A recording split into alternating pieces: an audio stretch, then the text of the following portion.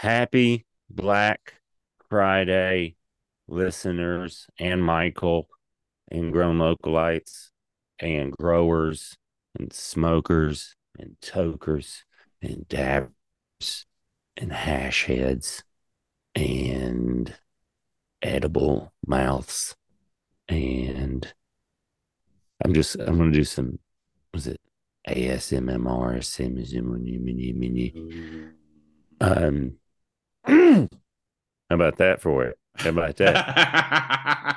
That was Hey, not helpful. That was lull them into a sense of relaxation and then just flip the wake board. up. We're doing an episode. And that's what we were. This episode is let's do a little backtracking.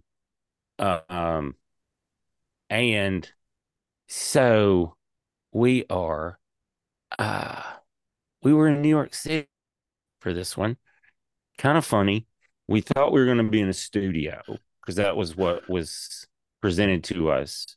And Mm-hmm. then a couple of weeks, like a week and a half, 2 weeks out, they were very strange. Uh,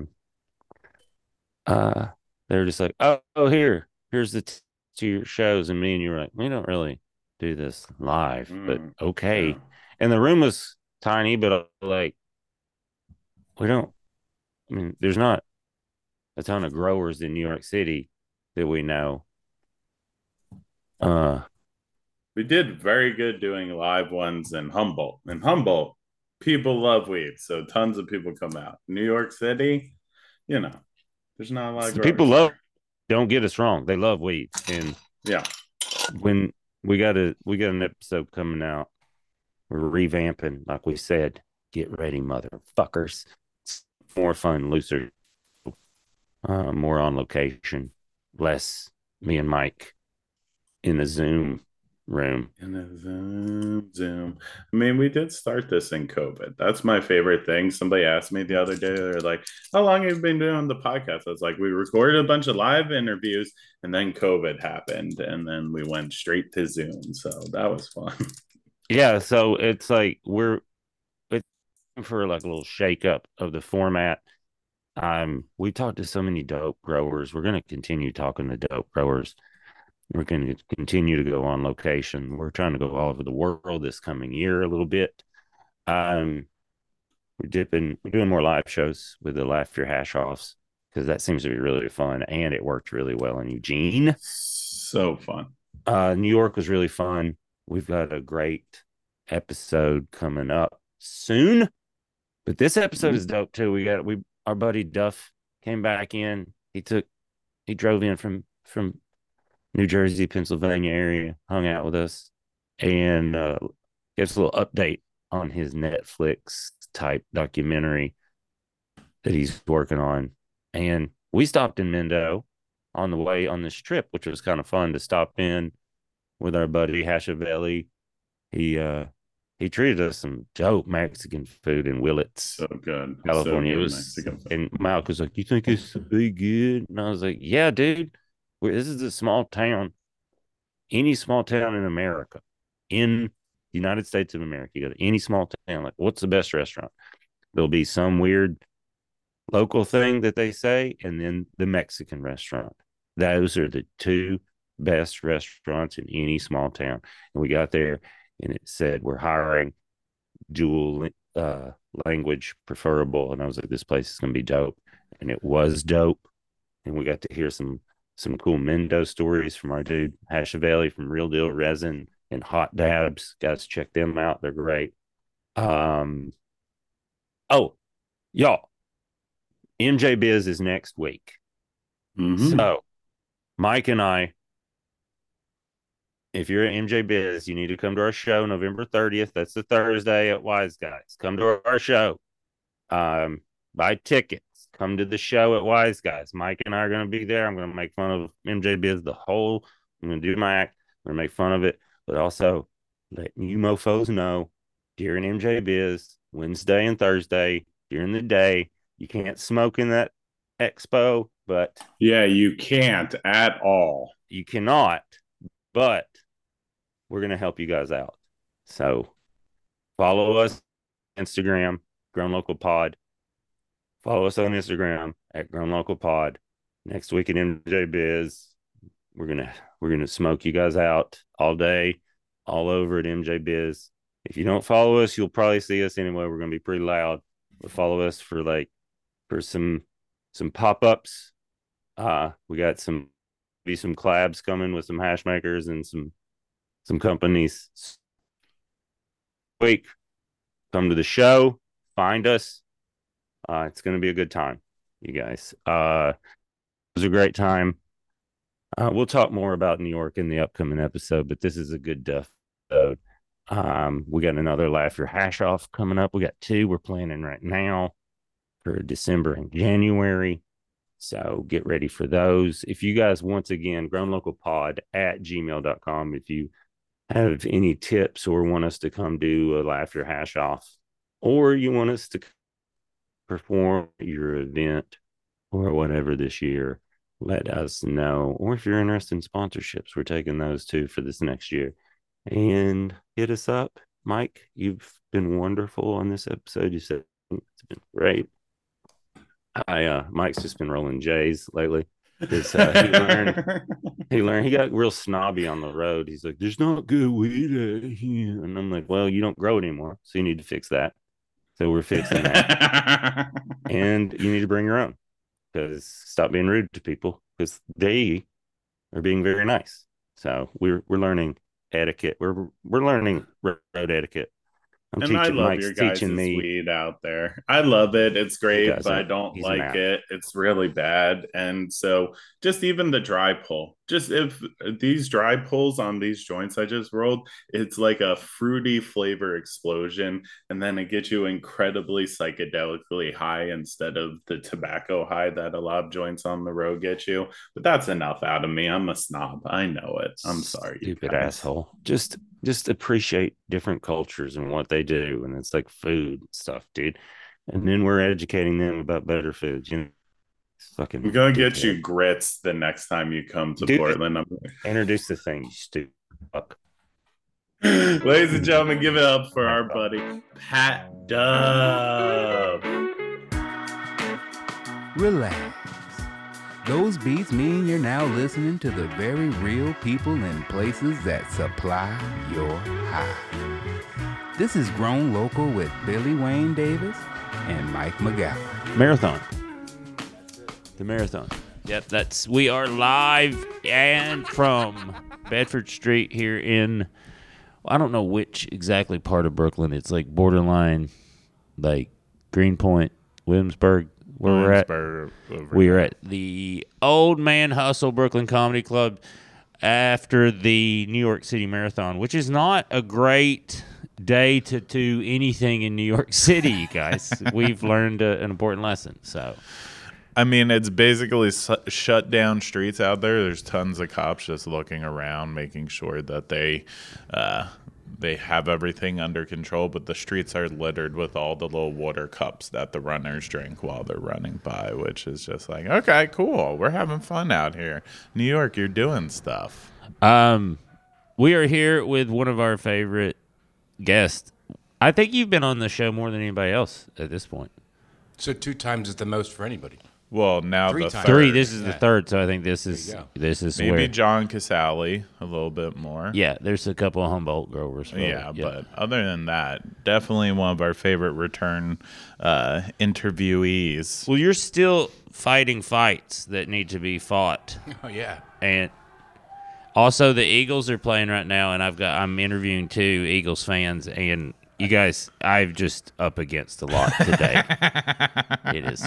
I'll be honest. I feel a little bit like I'm cheating on my team as I'm sitting here and people are cheering at in something another I don't room. know. It is. Well, we're at an Eagles bar in Brooklyn, and we were supposed to do a live. This is live, but no one showed up. But they're all watching the game. Travel was a nightmare in the city, and then now the Eagles are playing the Cowboys. I saw it earlier this week before I was getting ready to travel, and I was like, oh, well, Sunday's going to be a nightmare. I think it took me as long to get here from South Jersey as it did for you guys from San Francisco. Yes, the same. We flew from San Francisco this morning and then landed in Newark, and then It took us a while to get across. Newark was like 2 hours to get into the city. Yeah. It was insane, but Our guy was cool. he was cool as hell. Our driver was cool. When we first was like, oh, it's going to be a $60 Uber, we were like, that's a lot. And then it was like, oh, we took up like 2.5 hours of your time. I felt bad about it by the end, where I was like, he didn't make that much money. Yo, I got an Uber home from the airport when I was shooting the last filming session out in San Francisco. And what was it, $64, I think it was, something like that. Something about $64.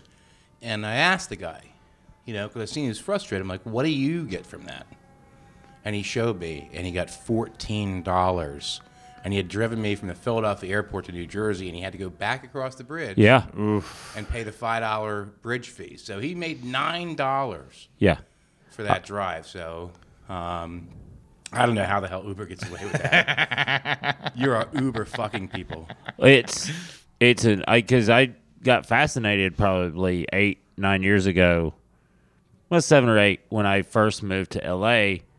Because Lyft was like becoming a thing, and I was like genuinely fascinated that you could flip on a thing and make money driving around your car.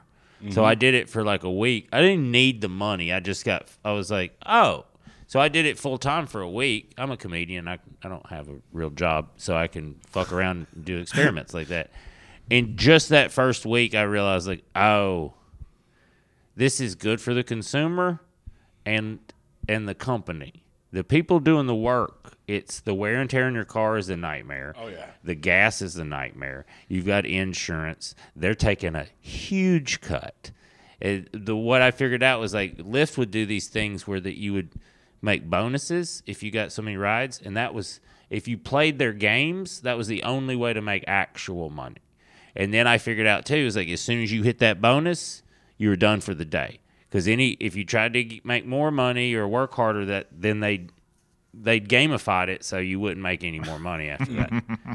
So you're exactly right. It is like I felt bad for dude today. I was like, I don't know how this economy hasn't collapsed yet. Yeah, and it's not like in New York, like cab drivers are any nobler, because that's just that medallion scam is crazy too, because those dudes aren't making any money. But that's a whole New York thing.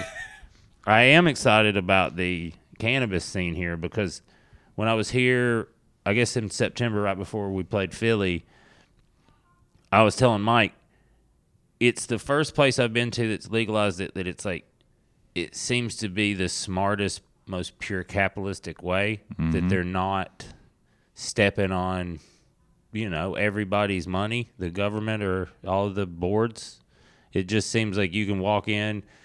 Hell, they didn't even check my ID a couple of places I went to. Yeah, but they're all gray market shops you're talking about. See, that's one of the reasons we invited you, because I was like, I was telling Mike, I was like, shops. I was like, some of them feel very legal, and the other ones feel like where I used to buy cigarettes when I lived here for $7 a pack, where it's like, I know your business plan here, and it is to make as much money as you can until they shut you down.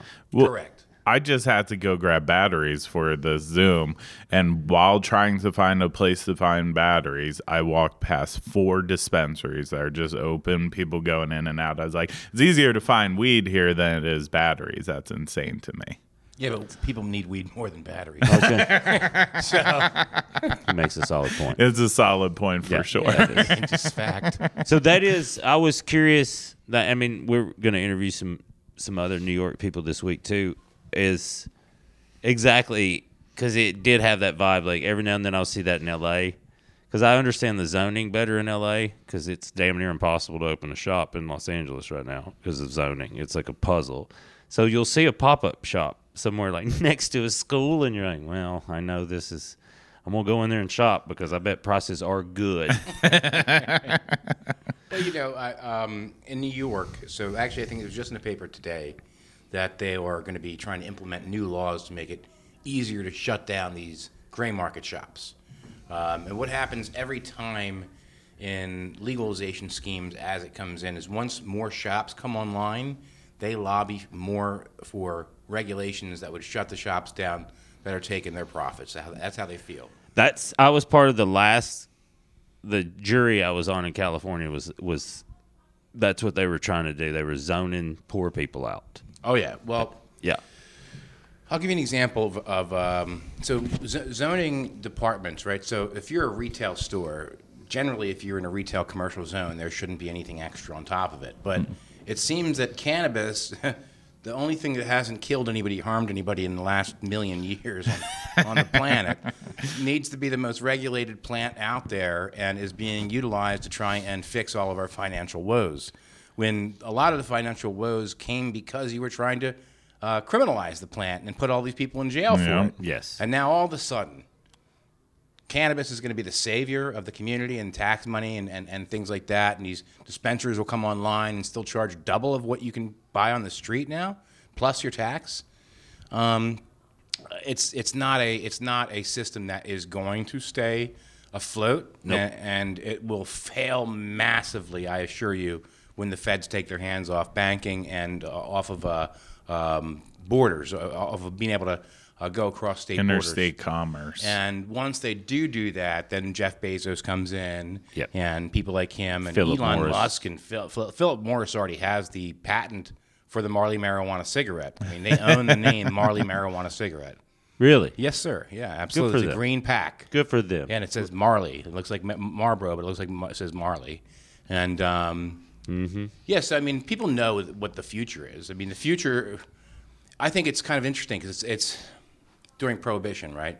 Alcohol was very expensive. Yeah. Yes. Right? But then at one point, even in Prohibition, the supply. And dangerous. Correct, to make it. Yeah, well, it was not even to drink it, too. Because Correct, you yes. didn't know where it was You go coming blind. from. Yes, Yeah. Yeah. It was expensive and dangerous. But and the funny thing is about cannabis is I was talking about somebody, they said in like the 80s, there was like, it's called a paraquat scare. Like they were spraying this stuff called paraquat on the cannabis. So people didn't want to smoke it because of the paraquat, right? Yeah. But there's no way you can literally, I mean, I've grown a lot of cannabis, and I've grown some shitty cannabis. And it doesn't kill you. No, it does not. It might give you a terrible cough. It bums your day out a little bit. But it's not going to kill you. So I always, and that's actually probably what brought me into the cannabis world is the ridiculousness of the laws.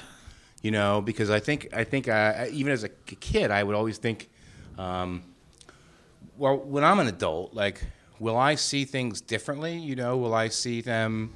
Because I noticed a lot of adults were irresponsible and were not logical in their thinking. And I'm a kid sitting there thinking, well, that doesn't make sense. Mm-hmm. So now as an adult, as one of the adults in the room, I don't mind actually talking about the situation, and trying to bring it up places, especially amongst other cannabis dispensary owners, right?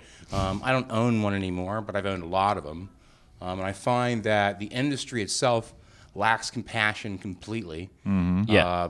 It is turned into a suit and tie and corporate game, lobbying, beats. Well, can I interject? Is like one of the things I tell Mike off mic a lot is one of the frustrating things I notice is like these people, the owners and of these companies and stuff, complaining about like what's going to happen with big business and all that, and then you watch them operate and they do it to each other too. Oh yeah, where you're like, y'all, you can't do it to each other and then complain when someone bigger comes in.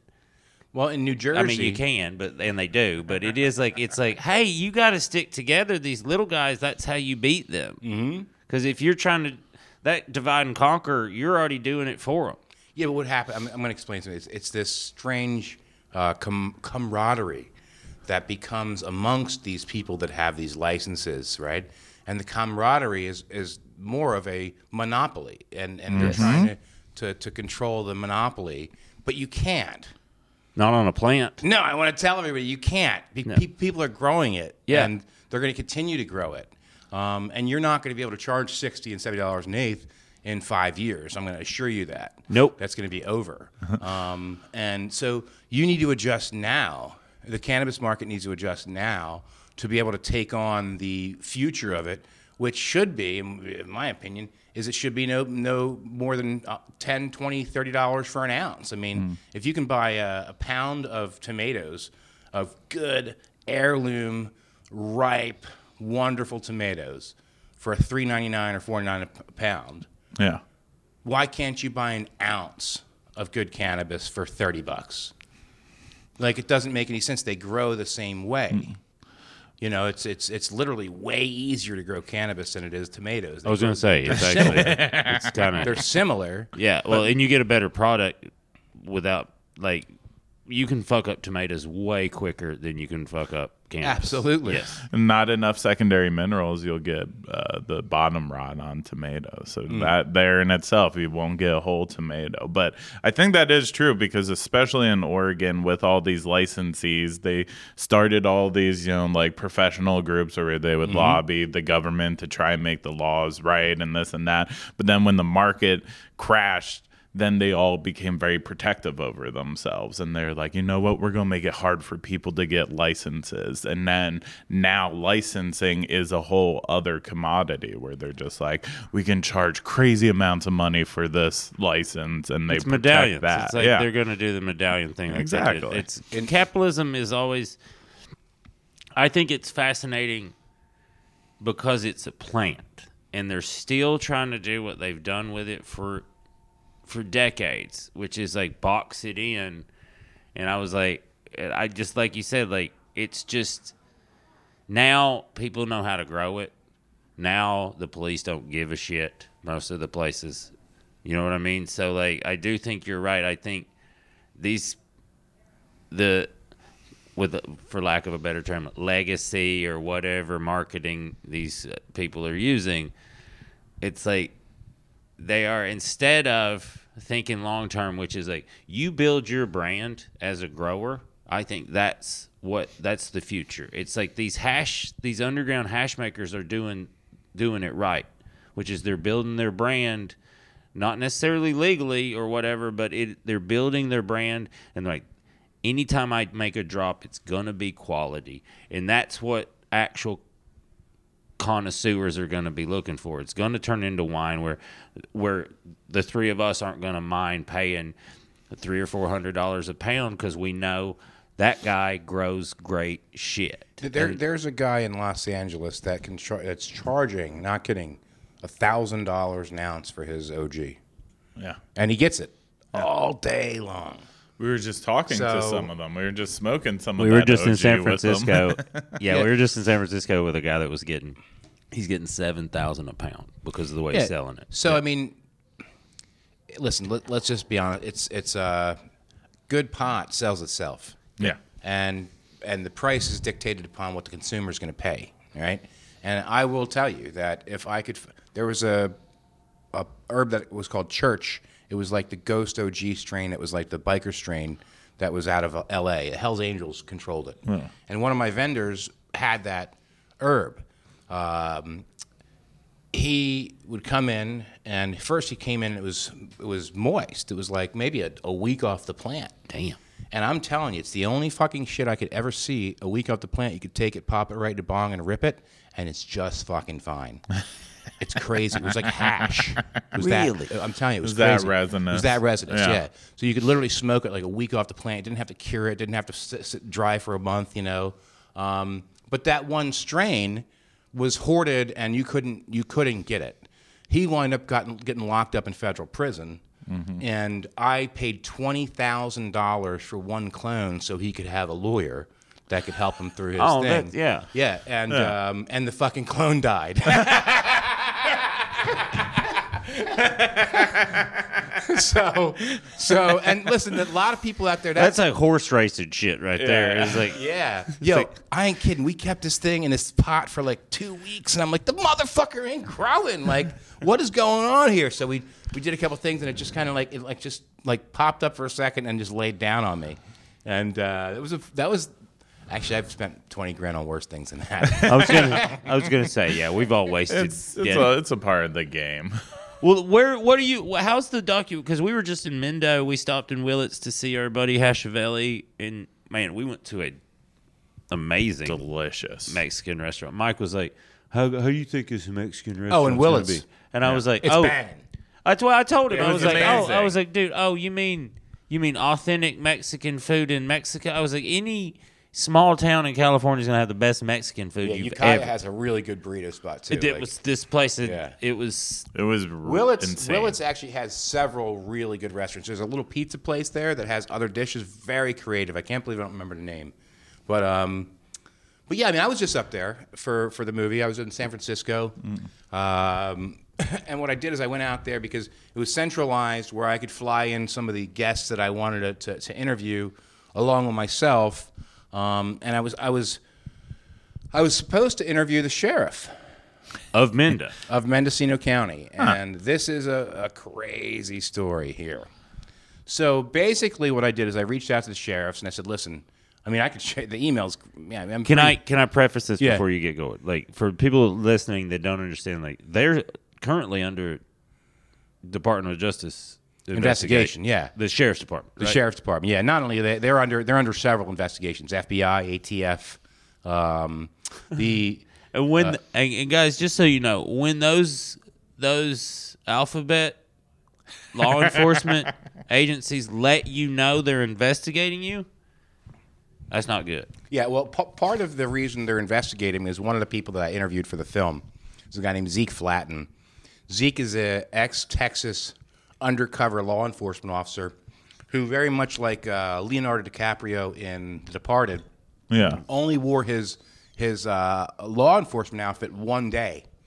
Is when he graduated, and then they sent him undercover right after that. Whoa, that fast. That fast. That's how because you can't mingle. Like they need to rip you out quickly. They. And I guess they kind of see who has it and who doesn't. I think what they do is they look for people that can fit in places they don't have people to fit in. For example, he was 20 and a half years old, and he looked like he was 17. Gotcha. So his first mission was to go be a high school student. He looks naive. He He became a high school student again. Like 21 Jump Street shit. Like 21 Jump Street, exactly. Wow. 100%. And a teacher actually figured out that he was a cop, and that blew that mission.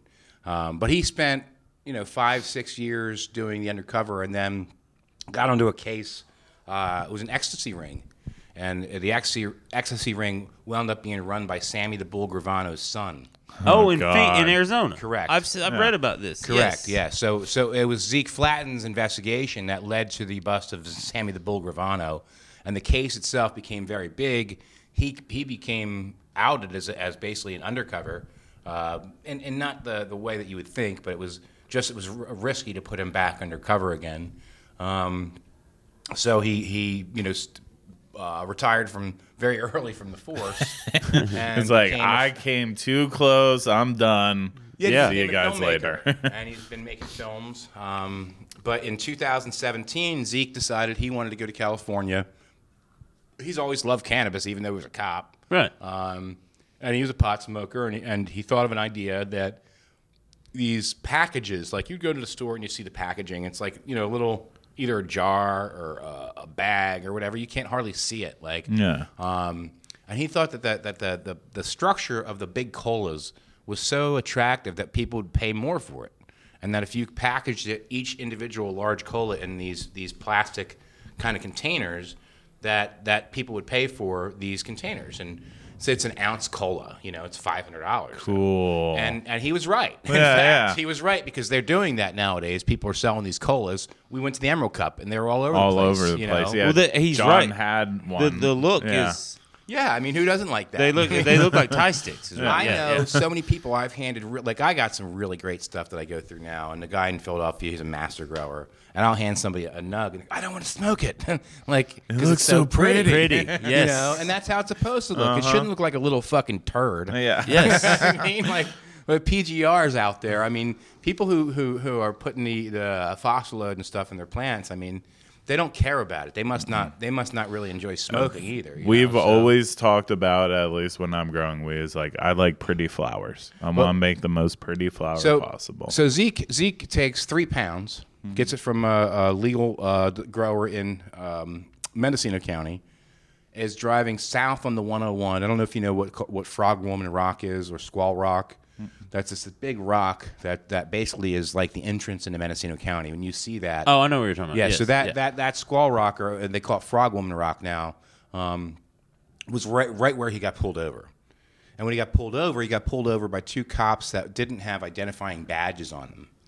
And they were in on the 101. On the 101. Okay. In an unmarked vehicle, but it had municipal tags. Yeah. So he, as a law enforcement officer, by the way, his majority of his work was with the ATF and FBI. So he was loaned out from Texas to be an FBI informant or agent. I'm sorry. Yeah. Or an ATF agent. So he's had plenty of run-ins with ATF agents. He has been one. Well, he knows how they operate. He knows how there's like my friend I grew up with since kindergarten is a Secret Service agent. You know what I mean? So like the way they operate and communicate is specific. Correct. And the way that these guys were operating was odd to him because they claimed to be ATF. Yeah. When they came to the window, they said, we're ATF, we run some investigations on the highway, we're just going to do a quick search of the vehicle, they found the pot, they said, all right, be on your way. And in his head, he goes, well, I was just robbed. But he didn't say anything to the police, he didn't let them know he's former They law took his enforcement. weed? They took the 3 pounds, they took it all. And then they would be on your way? Be on your way. That is robbed. Have a good day. Yeah. So the next day, Zeke is furious, and he calls the Mendocino County Sheriff's and says, listen, I think I was just robbed by the police, you know? And actually first she says, can I speak to an internal affairs officer? Yeah. Lady gets on the phone. He tells her the story. I think I was robbed by the police. Remember, this is a person that's supposed to be an internal affairs officer. Uh-huh. And she puts the phone down for a second. She goes, hey, this guy on the phone saying he'd been robbed by the cops on the 101. And Zeke is thinking, uh-oh, we got a problem here. Yes. So Zeke is one of the people in the film, and the reason why he's in my film is because Zeke is the first person since my friend Les Crane, who was murdered in 2005, to sue the police after they were robbed in what they call a Mendocino shakedown. So they call it the Mendocino shakedown because it's the shakedown. You give it up and you can go. Be on your merry way, boy. Don't ask any questions. Don't ask any more questions. Now, the funny thing is, if you've got a head on your shoulders, you don't. Because Zeke basically, let me tell you the story actually, because I think it's a pretty amazing story, and it shows that sometimes persistence beats resistance. And so this woman, she says, I'll have the undersheriff call you. Never calls, obviously. He calls the FBI. He said, listen, I need to report a robbery by police. They said, listen, we'll get back to you, He then reaches out to a reporter. Her name's Kim Kemp. She runs redheadedblackbelt.com, which is out of Mendocino, Humboldt, all Northern California, Trinity area. Emerald Triangle stuff. Yeah. Emerald Triangle, yeah, specifically. And it's very hyper-local in that area. She gets thousands of hits every time she puts something up. I mean, it's the comment section solves crimes. I bet. I was going to say, well, that whole community is... I don't think people realize that Camp created that community in a way. Like when they came after that community, the federal government, they created. Now listen, Camp was the federal government paying the locals. Yes. Yeah. So and it was called Comet. So Comet was actually the head of Comet, which is a task force against marijuana, was one of the 2 people that robbed Zeke. His name is Bruce Smith. Okay. Now Bruce Smith was there with another cop from Rohnert Park. Now Rohnert Park is in Sonoma County, and they're in Mendocino County. What are they doing up there? Yes, and he was robbed by a Rohnert Park cop along with Bruce Smith, who was the head of Comet, until Zeke basically reached out to this reporter. The reporter does this story about it. By the way, he didn't know who the cops were at first. He thought he identified the one. It turned out to be somebody different. He's just from looks. That being said, she releases this story saying he was robbed on the 101. He had no clue that Rohnert Park was involved. But the Rohnert Park PD put out a statement saying that they were the ones that in fact stopped him, and he had much more pot than he claims. That wasn't 3 pounds. They were saying it was like somewhere like 30 pounds, and tried to railroad him. Yeah, make this story up that it was a legal stop, but they let him go on his way because basically being nice guys. Now, first of all, you never put a press release out about that. You put a press release out about arrests, warrants. You know what I mean? Yes. Not we stop somebody and let him go. You don't create. Yeah, you don't do PR for a narrative. No. And turns out turns out that the Mendocino County Sheriff, Tom Allman, encouraged them to release that press release to take pressure off Mendocino County. So narrative change. Yes. It was December 5th or 7th when Zeke was pulled over, and Tom Allman resigned about 2 weeks later. Once the FBI started calling and the ATF started calling, Well, he's not a dummy. he was out of there. Yeah. Bruce Smith, they transferred him to Lake County and tried to backdate all of his time cards to show that he was in Lake County working for them at the time the robbery happened. And Zeke has hired a large group of attorneys, which one of the attorneys is a guy named Omar Figueroa, who was also the attorney for Les Crane, that was suing the Mendocino County Sheriff to bring light to the fact that these cops robbed people. Yeah. And Les was robbed. Les filed suit right away, and the sheriffs didn't know about it until they were served with it. And once they were served with it, they turned around and charged Les with all those crimes. Oh, Jesus. So the Mendocino County... Yeah, that's how it went down. So the DA got involved. The DA was involved. The DA that actually, after Les's death, the ATF had a warrant to come arrest because he had machine guns that he had stolen from an arrest, and you're supposed to turn all your machine guns over to the ATF. Yeah. And he didn't. They don't like that. And he didn't. So literally, that's their whole thing. That sheriff at the time, which was Tony Craver, was it Tony Craver? I can't believe it. No. Anthony Craver was the sheriff. I apologize. The DA was Norm Vronin. Norm Vronin was the one that dropped dead in his driveway, and the officers came over. He had a massive pot field next to the house, so they chopped it all down before they got him out of there. Like, they let him just lay there for a while because he's already dead, you know. They don't want to incriminate the guy. You know? Why would you? And also, they had to get the weed out of there. You know. Wow. Yeah. So I mean, Zeke. So what happened is Zeke, once he started opening this case up and going into it, literally began getting death threats. They came into his house. He lives in Texas, so they came into his house, put like the light is death cockroach on his wall. Somebody was following his wife in a car. They came into his property and locked his dog in the shed. Like, things were just happening over and over until he said the FBI actually announced it was May of 2019 that they were involved in the investigation, and all of a sudden, all these things just stopped. So Zeke is... all these coincidences went away. All these weird little... Yeah. And Zeke, what's interesting is when I reached out to Kim Kemp. Zeke also reached out to Kim Kemp when he had that situation. I reached out to her because I knew she was hyper-local, and I wanted to get Les's story out there. And when I told her about everything, she said, I need you to meet Zeke Flatt. And so for the last year of my life, me and Zeke probably spoke every single day for 2 hours for 8 months in a row, figuring out what happened to Les, figuring out angles. We went to Florida together to hunt a lead, literally stopped this woman at her work. Turns out not to be the lead.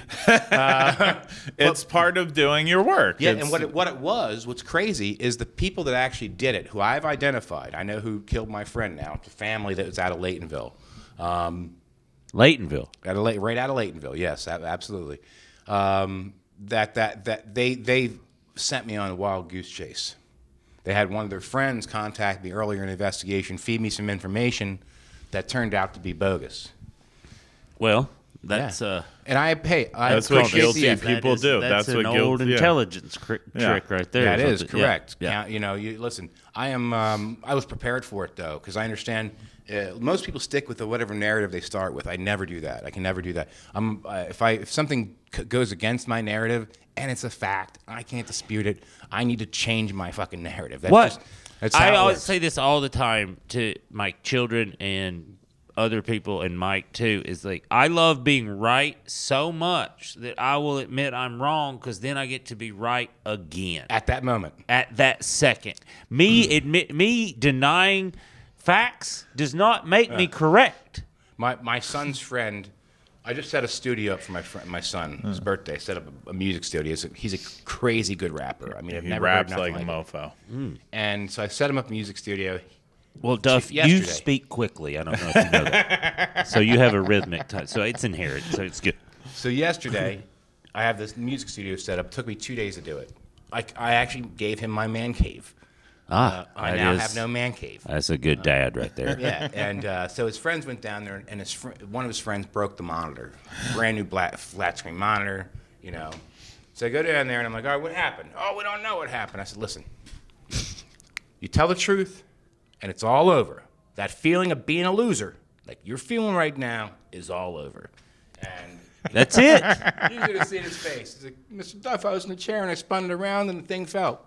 It's Cool. over. There we go. That's We're done. done. It's done then. Let's fix it. And then he Yes. starts crying, you know, but it is what it is. Listen, I think The fear of being in trouble when you're younger is so much It's- stronger than the it actual is. consequences. But Yeah. that let's say you didn't get in trouble.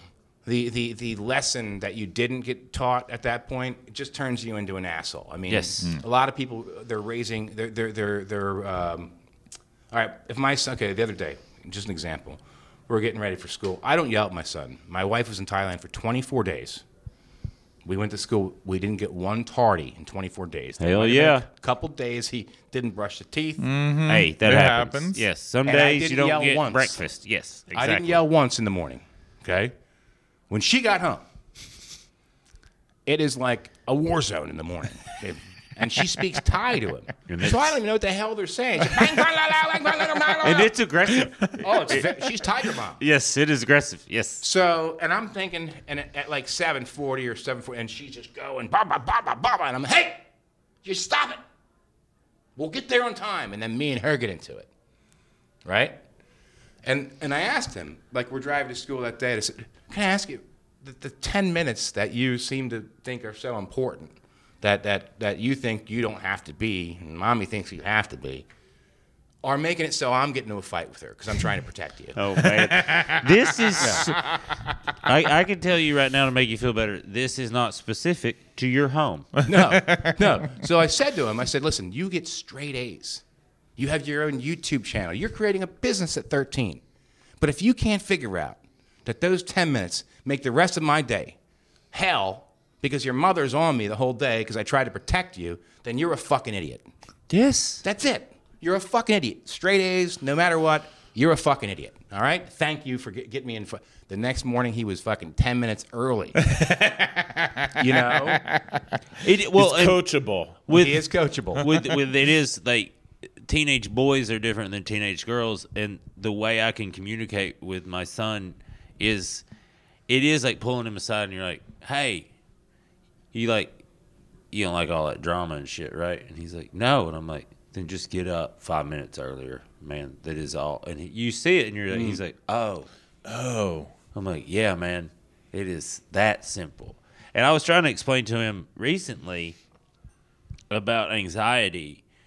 Because, what's funny about teenagers or any humans really is they start figuring out like, well, these are excuses kind of thing. And this is why. And I was like, no.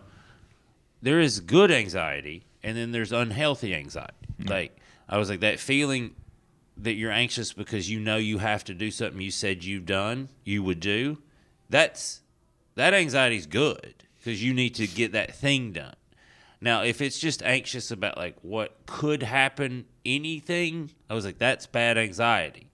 But what you're bitching about is not actual anxiety. That's commitment and you following through. Mm. And you just see the head, the wheels turn. He's like, oh. I was like, so that's actual, there's, like, a good part of anxiety. I was like, that's evolution's in there to make us finish our jobs and do that, and then you can relax. And he's like, oh. So it's similar to embarrassment. Yes, right? shame. The shame, that feeling makes it so society is better. That's all Nobody's there is to picking noses just wildly out in the world. Why do you think you pick your nose in your car so much? Exactly. Look to the left or right. You're seeing digging left and right, Yes. Because people are alone. All of a sudden, they can get in there. Well, that's why people are racist in traffic in their car. Right. It's because it's not because they're racist. It's because they don't know you specifically to say this motherfucker right here, and you get personal. You're just more like you're just mad at them because they cut you off, and then you're like, well, I know you're this, so this, and it's like to me, it's like it's the funniest People are like, people get racist. And I'm like, no, they just don't know anything about the person individually, so they're just screaming that. They're just using prejudice. Now, I'm not saying some of them are racist. Extremely. I'm just saying. Yeah, if you're just screaming the N-word at people as you're driving, you're probably a racist. That is racist. You're probably a racist. Yes, but if someone cut you off and then you say, like, and if you have like a different term for each, nationality that cuts you off, you're definitely a racist. yes, for sure. Yes, but you also, if you're not white and you say a white motherfucker, you're also a racist. So it's okay though. It's okay to be racist because that's part of our country. I think. I hate to say it. And white people suck. White people. Oof. No, I'm going to dispute. You know where I'm going to dispute that on? I can't wait to tell. I can't wait to tell you a story after. It's just a fun the setup podcast to say stuff like that about your truck growing up. About what? My truck? It's a white thing. I used to have a lowrider. We're gonna have to edit some of this. We're gonna have to edit. Okay, it's okay. Well, let me get back to though because I think really the story. This is why we love you. The story about Zeke. The reason why I put Zeke in the film was because I thought Zeke would be able to tell the story of what happens to a person who does fight against the sheriff. This is a person from Texas, a law enforcement officer, who's literally had threats against his life. Yeah. So let's say Zeke wound up getting killed in Mendocino County somewhere. I don't think the Mendocino County sheriff would look very hard, which is similar with what happened with Les. So that's why I included Zeke in this film, since Zeke is the first person that I can find that sued the cop for the Mendocino shakedown since Les did, and Les wound up dead. So what happened is I reached out to, and by the way, another person I had in the film is ex-Mendocino County Sheriff Trent James. I don't know if I told you that the last time, but Trent James is an ex-sheriff that basically ran against the last sheriff, a guy named Matt, or the current sheriff, Matt Kendall. He began his writing campaign about a week prior to the election and got 20% of the votes. Whoa. And he started a channel called Confessions of an Ex-Cop and started telling stories. I've seen this. Yes, the dude. He's like bald ripped. Head, ripped. Yeah. And he was in Willits. He was in Willits, correct. Yes, He was out of Willits, and he was also a Mendocino County sheriff, so he worked in both departments. And so I had Trent James on last time I interviewed him. When me and Trent were at dinner in Ukiah, we were sitting at dinner, and this guy comes walking by who is a former sheriff and now works at the prosecutor's office as a detective. And as he's walking up, I said, Trent, I think that guy doesn't like you. Because I could see him mouthing curses as he saw Trent. And Trent says, yeah, he's a piece of shit. I said, he just said the same thing about you. So we're sitting there eating, and the guy pulls up in front of the restaurant, opens a sunroof, and just sticks his middle finger out the window or out the ceiling for like 2 minutes. And I'm like, oh, this is comfortable. This is really good. That is aggressive. Yeah. I like this energy in the wilderness. Maybe 20 seconds. Personal car, yeah. Okay. With his family in the car, by the way. And I hate to say, he's just not in very good shape. I would guess that Trent, who looks like an Adonis and takes martial arts and all that, it probably wouldn't be a very good fight.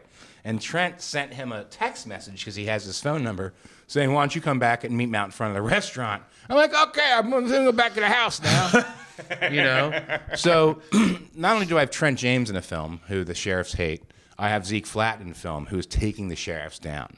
So what happened is I contacted the sheriff because I said to him, I wrote him a full long email saying, listen, we're about to go into editing, and I can't find anything nice to say about your commitment to this investigation. It's been lax at best, a failure. I'm trying, and you guys are... I'm giving you the people on a platter. Here's the witness to the murder who's identified somebody. It's been a year after I've given you the information. You've still yet to interview him again. And it's like also you want to say, too, like, I don't know if you're aware of current culture and society, but once these documentaries drop... Oh, that's exactly what I was saying to him. They know. Like, you guys are not going to look good on this. Oh, yeah. That's exactly what I said. I said, listen, there's no way I can make you look good. It's just unless you guys do something. Help me out. Yeah. Boom! I get a response. He says, "Listen, we're the detective or the sergeant that's on the case is on vacation. When he gets back, we're going to take it up." So they brought in the eyewitness they interviewed the eyewitness to the murder, a guy named Sean, who's in the movie, and they brought in one of the suspects to question, a kid named Cody Sanderson, who I actually confronted at his house with Trent James. We knocked on his door and said, "Hey, come on out, we want to talk to you." People love that. Yeah, it'll be good for the movie. I mean, it is great for me. But It is. And it was scary too. Yeah, I was going to say. Yeah. So I mean, he could shoot through the door. You don't know, So yeah. But the sheriffs didn't really give me much information about the interview. Just said he was cooperative and he gave his DNA. Only to find out that there was no other DNA found at the scene except for my friend's. So why would take his DNA? Yeah. It doesn't make any sense. And they acted like he came in voluntarily to be questioned, but in fact, he's on felony fucking probation. So you do not have to do anything to question him. You bring him in anytime you want if you're on felony probation. So the fact that they acted like it was voluntary and they couldn't just go pick him up, really, it kind of got my goose. So I said, listen, I'd really, really like you in this film. They're not used to Smart people. Well, the people that understand procedure and what they're supposed to be doing. Yeah. And they're not used to be questioning. Wait till you hear this. I'm telling you guys are both going to be fucking shocked. I am still shocked, and I think it changed everything about the way I was going to direct the movie. Sheriff Matt Kendall says he's not going to interview with me. I'm sorry, he didn't say that. He said he might interview me at first, and I got on the phone with him. I started talking to him. And he's like, listen, there's a lot of moving parts, blah, blah, blah, whatever it is. And I'm like, well, I do have to tell you that I did involve an officer in the movie because I needed to get somebody that can explain the culture of Mendocino County between the cops and the growers. And that's an important part of this film. It is? He says, well, who did you get? I said, I got Trent James. And he says, well, that's going to hinder the investigation into the murder investigation of your friend. I said, excuse me? I said, how will your political opponent... that's when I was like, go on. Tell me how that would... Yeah, well, that's not really what I said. I said, no, you just did say that, sir. All right? So me and him go back and forth. I then reach out to Sheriff Tony Craver, who was the sheriff when my friend was killed, who resigned... When the FBI got involved. No. That's in 2019. This is 2005. Okay. Craver resigned about a month after Les was killed. Craver, I got to talk to him. I don't think he was involved. I don't think he knows. He said he went out on medical leave at the middle of October, and when he resigned in December, he had not handled any of the investigation. And when I called him, he was a very interesting guy. I'm like, yeah, my name's Patrick Duff. I'm a filmmaker. I'm trying to do a film. You're a movie maker? You want me in the movie? I said, yeah, actually I do. I want you in the movie. He goes, well, let me get my hair done, and I'm going to meet you outside. And I told him what it was about. That's a politician right there. Let me fix my hair, and I'll get on it. Yeah, that's politician. Yes, 100%. So I said, never met a camera I didn't like. This is about Les Crane murder. He said, listen, I'd love to talk to you, but I can't offer anything because I was really not there at that time. But you need to reach out to Kevin Broyne, who was the head of it, or Tom Allman.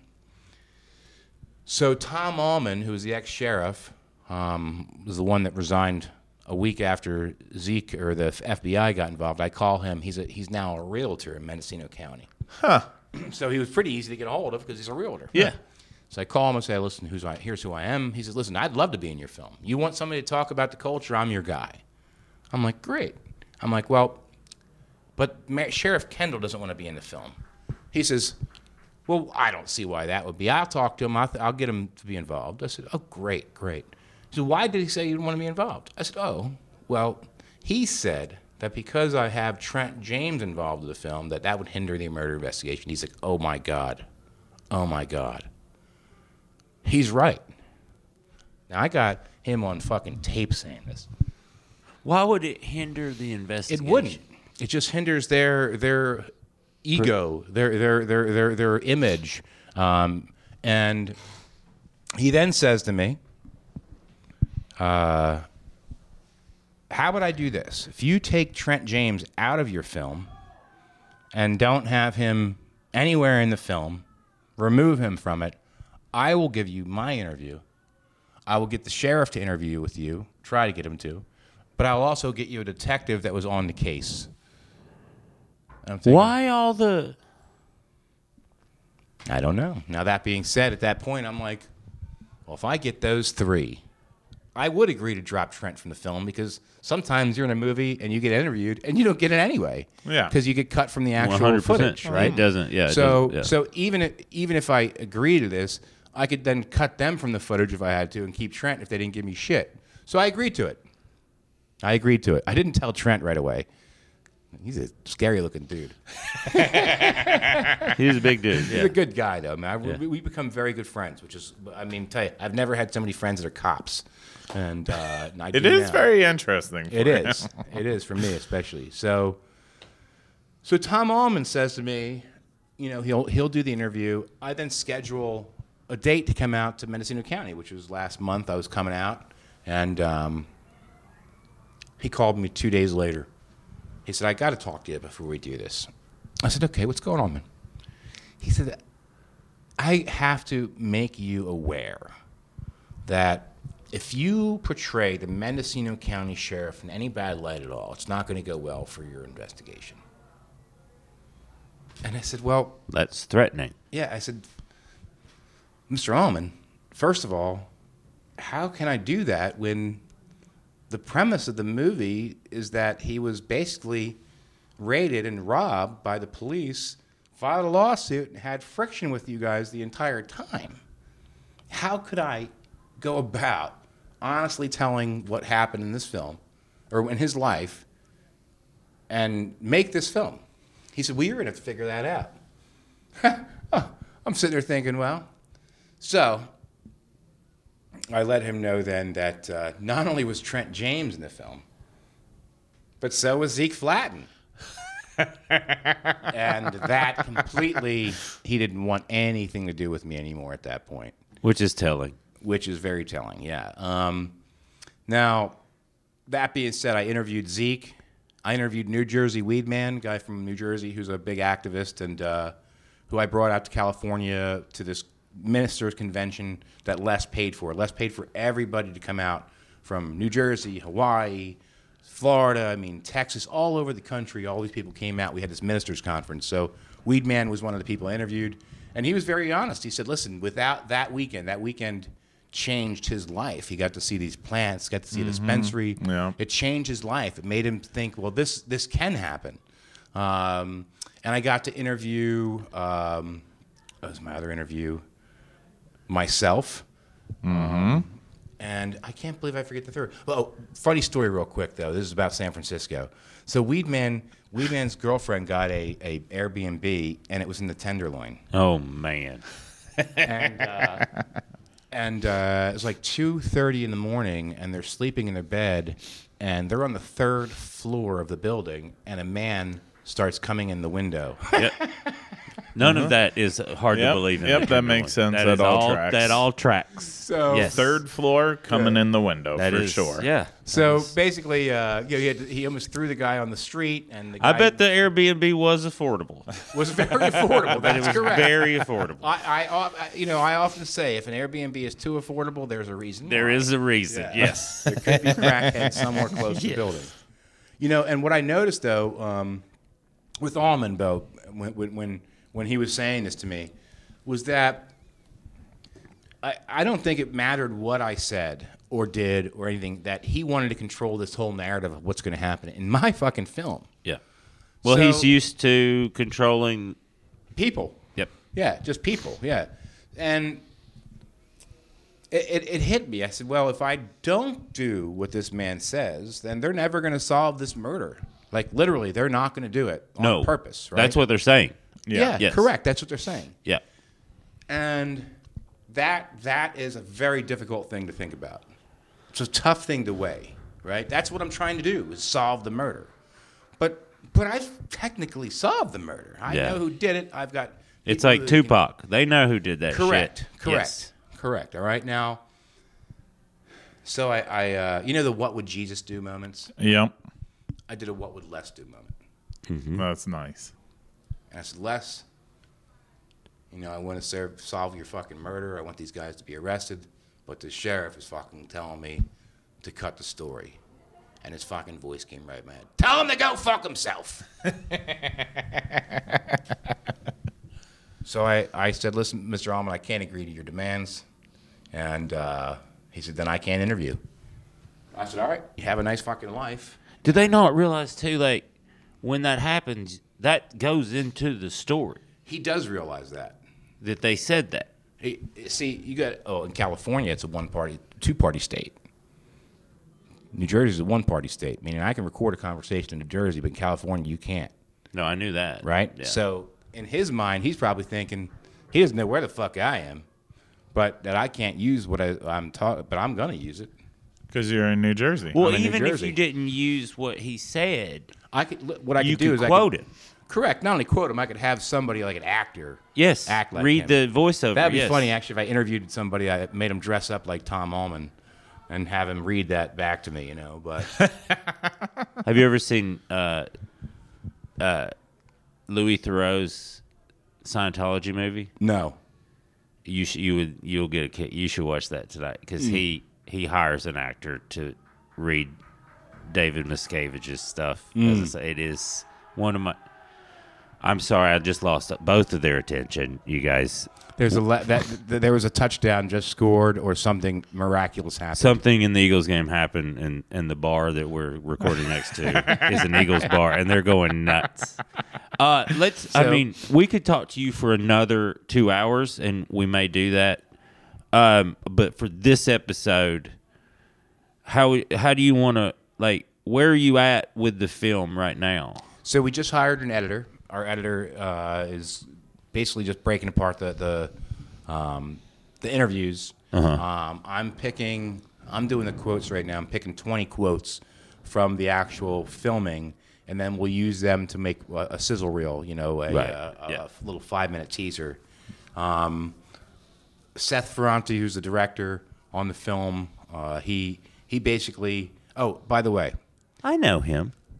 I met. He was doing some Humboldt stories. correct. Yes. He's doing a film called Tangled Roots. Yes. About Humboldt. We met him County. with Casale. That's our friend. Yeah. Yeah. So, and the other person I interviewed, by the way, which is so interesting because what happened was the last time I was out interviewing Trent, I was going up to the 101, what's called the Area 101, a guy named Tim Blake who runs all the Emerald Cups. Tim Blake owns that, and I was going to interview Tim Blake. I was supposed to interview Mac that day, Mac Briggs, who was Les's old partner. But Mac called me, and he was like, listen, man, I got to be honest with you. He's like, I don't know about this, I got a brand to protect, and, I got employees in Missouri and California, and I don't know what this is going to come And the taxes are coming after us. They're coming after us left and right. Yeah, He's right. So he stepped back, and so when I went up to 101, I was only supposed to interview Tim Blake that day. I was going to interview Mac there too, and so I'm spending thousands of dollars on a film crew. We're out there, and there was a woman named Pebbles Tribbett, who I've been trying to get a hold of for 3 months. Pebbles is like a big time activist and journalist in the area of Mendocino. She ran KQ or whatever that is. It's like a radio station, and she was a writer, and she was also at the Cannabis Ministers Conference. So I really wanted to interview her because she was there interviewing Les the day he was at court handing out all this pot. And I know she was telling him, yo, you need to calm the fuck down. Like, this is crazy. Like, you're bringing too much attention to yourself. So I really wanted that interview, but I couldn't find her. So I'm supposed to meet Mac there. Tim is already at Area 101. We show up. I'm not kidding you. About 5 minutes after we show up, we're getting flown. We had a helicopter that left Ukiah around the same time we left Ukiah. I went to the flight tracker radar. Yeah, and he came close. Like, he was probably 40 feet above the tree line. Is it county? It was a private chopper that from a defunct corporation that's no longer in business. Yeah, so it was a Fed. It was a Fed. That's what. Yeah, I was gonna say that's 100%. Yeah, I already listen. They're a fan. What can I say? Yeah, that's it. Yeah, that's good. I've been fucking. He's dealt with them for a long time. I was gonna say First name basis. When you said it's a now defunct company, I just read enough intelligent stuff and stuff. I'm like, no, it's not. Yeah, no. What they do is they start LLCs and they do air companies and they rent them. They'll have it for a year and they never renew the LLC, so it becomes defunct. But they still got the helicopter. Nothing ever happened in Mena, Arkansas like that. Nothing. Yeah, right. A little cocaine shift. Nothing. But so we're editing right now. By March of 2024, we'll have a finished product. That's the hope. And Mac, what happened was he didn't show up at the last one. When I showed up at the 101, Area 101, to interview Tim, not only was a helicopter there to meet me, but so was Pebbles. Aww. Pebbles had become homeless a month before. She had a situation where her house became really deteriorated and couldn't live in it. And so Tim Blake, who is owns basically the Area 101, the Emerald Cup, all that, brought her in, and she's living at the Area 101 where I was going to do these interviews.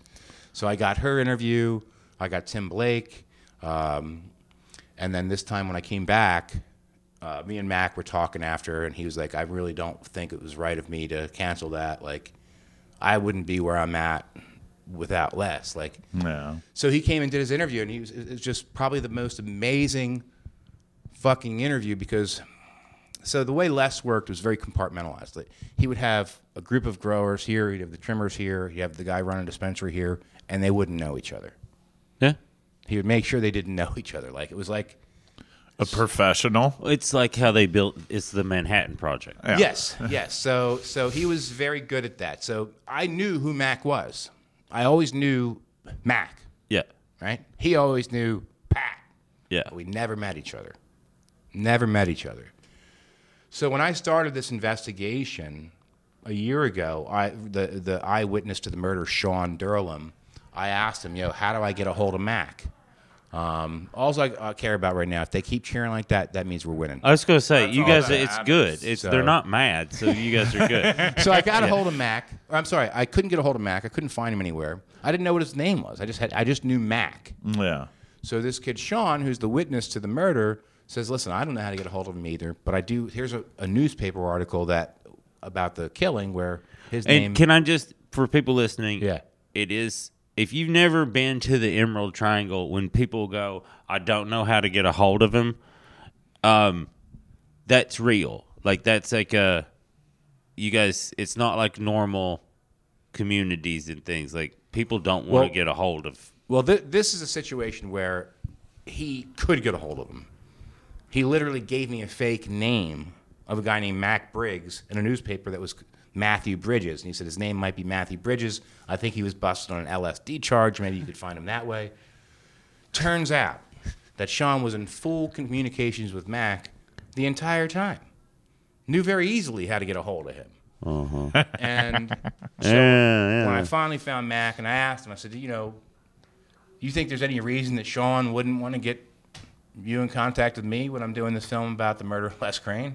And at first, he's like, I don't know why Sean wouldn't do it. He's like, well, I know why. Because I didn't believe him. He said he got hit with a bat. He had a little cut on his head, a little slice. There was no bruising. There was no swelling. He's like, that was not a cut from a bat. So he went into this whole thing and just broke it down, man, and told the story about how he was living in a tent when he met Les and was brought into Les's world, and that Les had these like crazy like tweakers, like train hopping tweakers working for him. Like, it was not a good scene. Like, Yeah. it was very ornery. Like, Yeah. and that maybe 2 months into it, like, he was working really hard. He was killing it, like making sure he was always stepping up. Like, Les had pigs, like Les liked to slaughter a pig, like for celebration, like, and fucking cook the pig on a spit. Put That was in, his yeah, thing, yeah, you know? Delicious. I'm country. I know what you're talking about, yeah. So, but taking care of pigs ain't an easy job. No, and they're Mac- smarter than people think, too. Yeah, Max stepped up and started taking care of the pigs, and that Les noticed the pigs. You know what I mean? So one day, about 2 months into Max working there, Max said there was a problem with a whole warehouse, a greenhouse, went moldy on drying, meaning somebody left it and didn't have air going. They probably closed the doors and just left it. You know what I mean? Yeah. You need airflow. If you have no airflow, and especially if it's hot, if it gets hot, it'll mold. So he molded the whole greenhouse, and Les fired him in front of everybody. You're fucking fired. That's it. And he turns around, there's like 20 workers standing there. Crazy people, fucking, some of them very competent, some of them not so competent. Sure. And Les turns around and says, all right, which one of you wants to be the manager? And Mac looked around, nobody's raising their hands, and Mac raised his hand and says, I could do the job. He says, you're hired.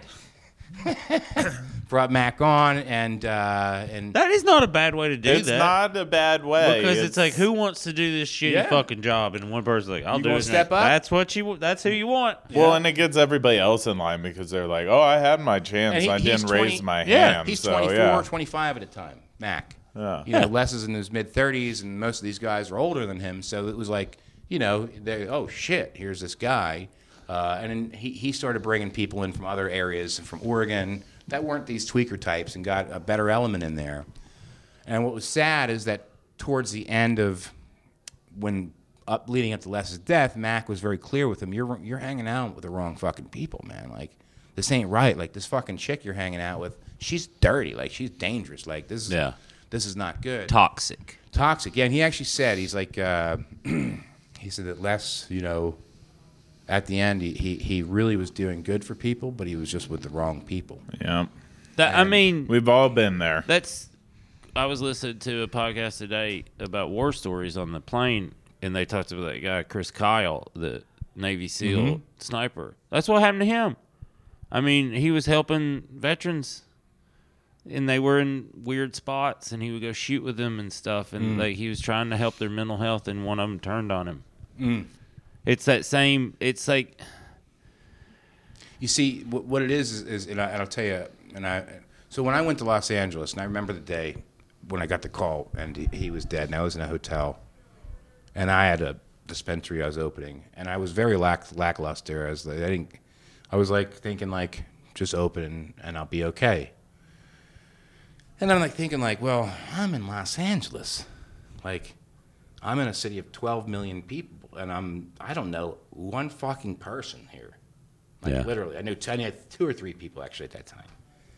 And I don't have a lot of money, but I don't want to be killed. Yep.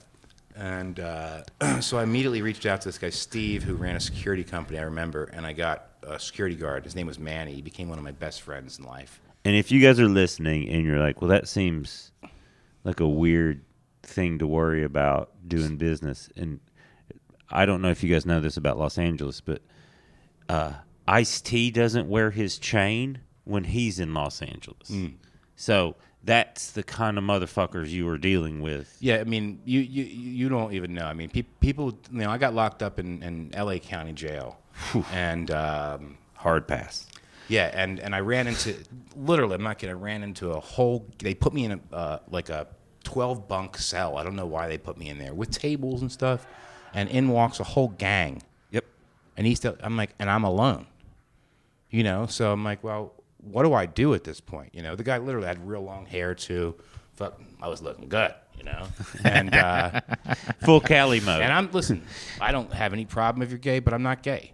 Yep. So he says, hey, buddy, why don't you come? No, hey, pretty boy, nice hair. Why don't you come sit next to me? And he had a big cross on his chest, though, like you know. And I said, "Are you a believer?" What? I said, "You believe in Jesus Christ?" Yeah. Why? I said, "Well, because I'm a reverend." He goes, "Oh, I'm sorry, man." I said, "I bet you're going to be shocked what I say next." He said, "What's that?" I said, "I'm a reverend of marijuana. I run churches in Los Angeles." And he said, "What the fuck?" So for the next 2 hours, instead of getting my ass kicked, I trained these cholos how to open their own dispensaries. I swear to God.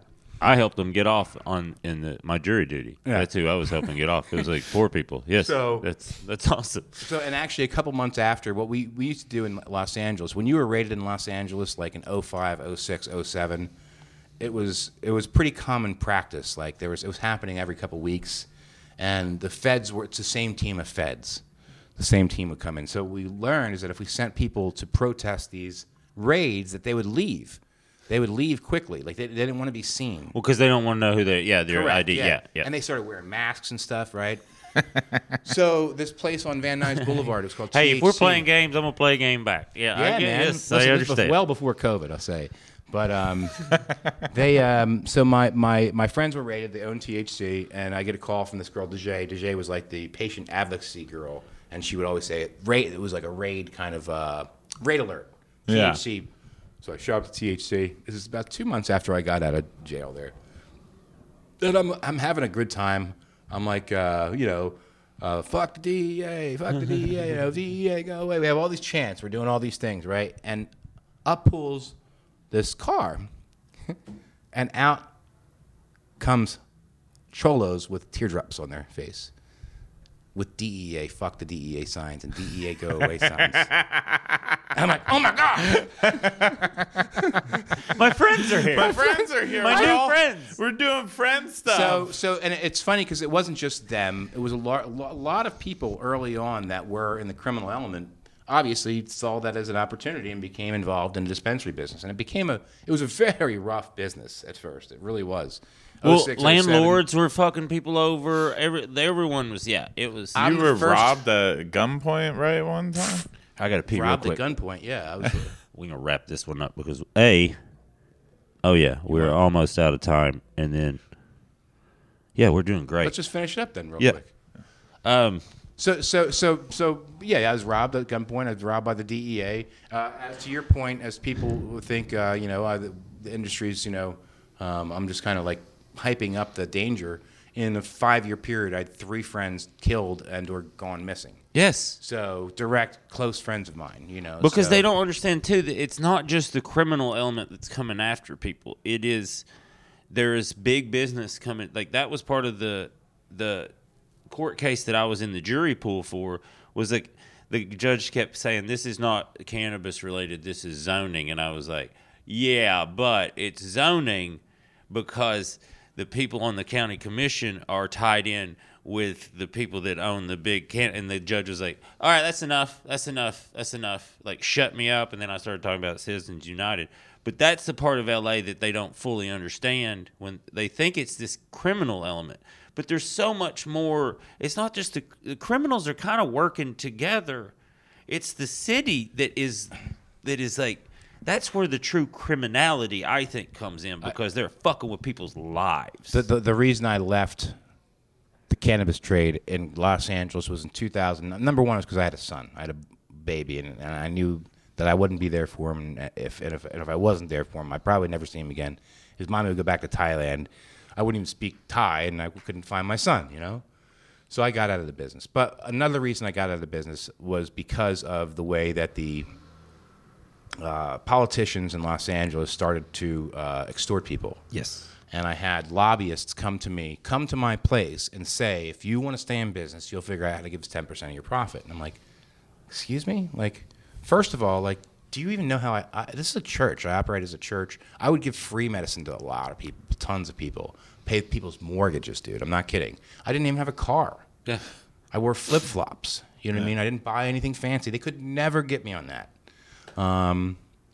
So and without my good friend Les, I would have never done any of that. New Jersey Weed Man wouldn't open his shops. Mac wouldn't have his brand.